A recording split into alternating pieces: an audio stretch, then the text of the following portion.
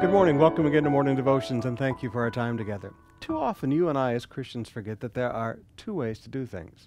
There's a natural way to do things, and there's a spiritual way to do things. In Ezra chapter 8, beginning with verse 21, "Then I proclaimed a fast there at the river of Ahava, that we might humble ourselves before God to seek from him a safe journey for ourselves, our children, and all our goods.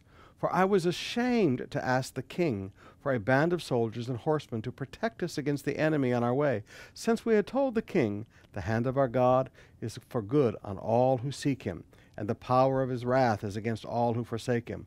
So we fasted and implored our God for this, and he listened to our entreaty." Now notice, he says, you know what? There's two ways to do this.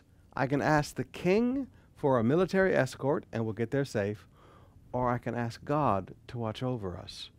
There's two ways to do things. There's a spiritual way, and there's a natural way. Sometimes we find the Apostle Paul using a spiritual way, and other times we find Paul using a natural way. For instance, when he used the laws of the land as a Roman citizen to escape being beaten and to escape being tortured.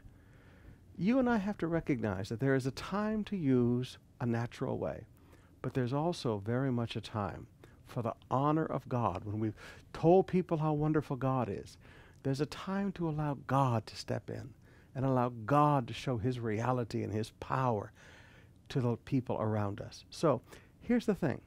When you look at something that needs to be done, do I do this in a natural way, or do I do this in a spiritual way? And let me encourage you, if God's name is involved, let God be glorified.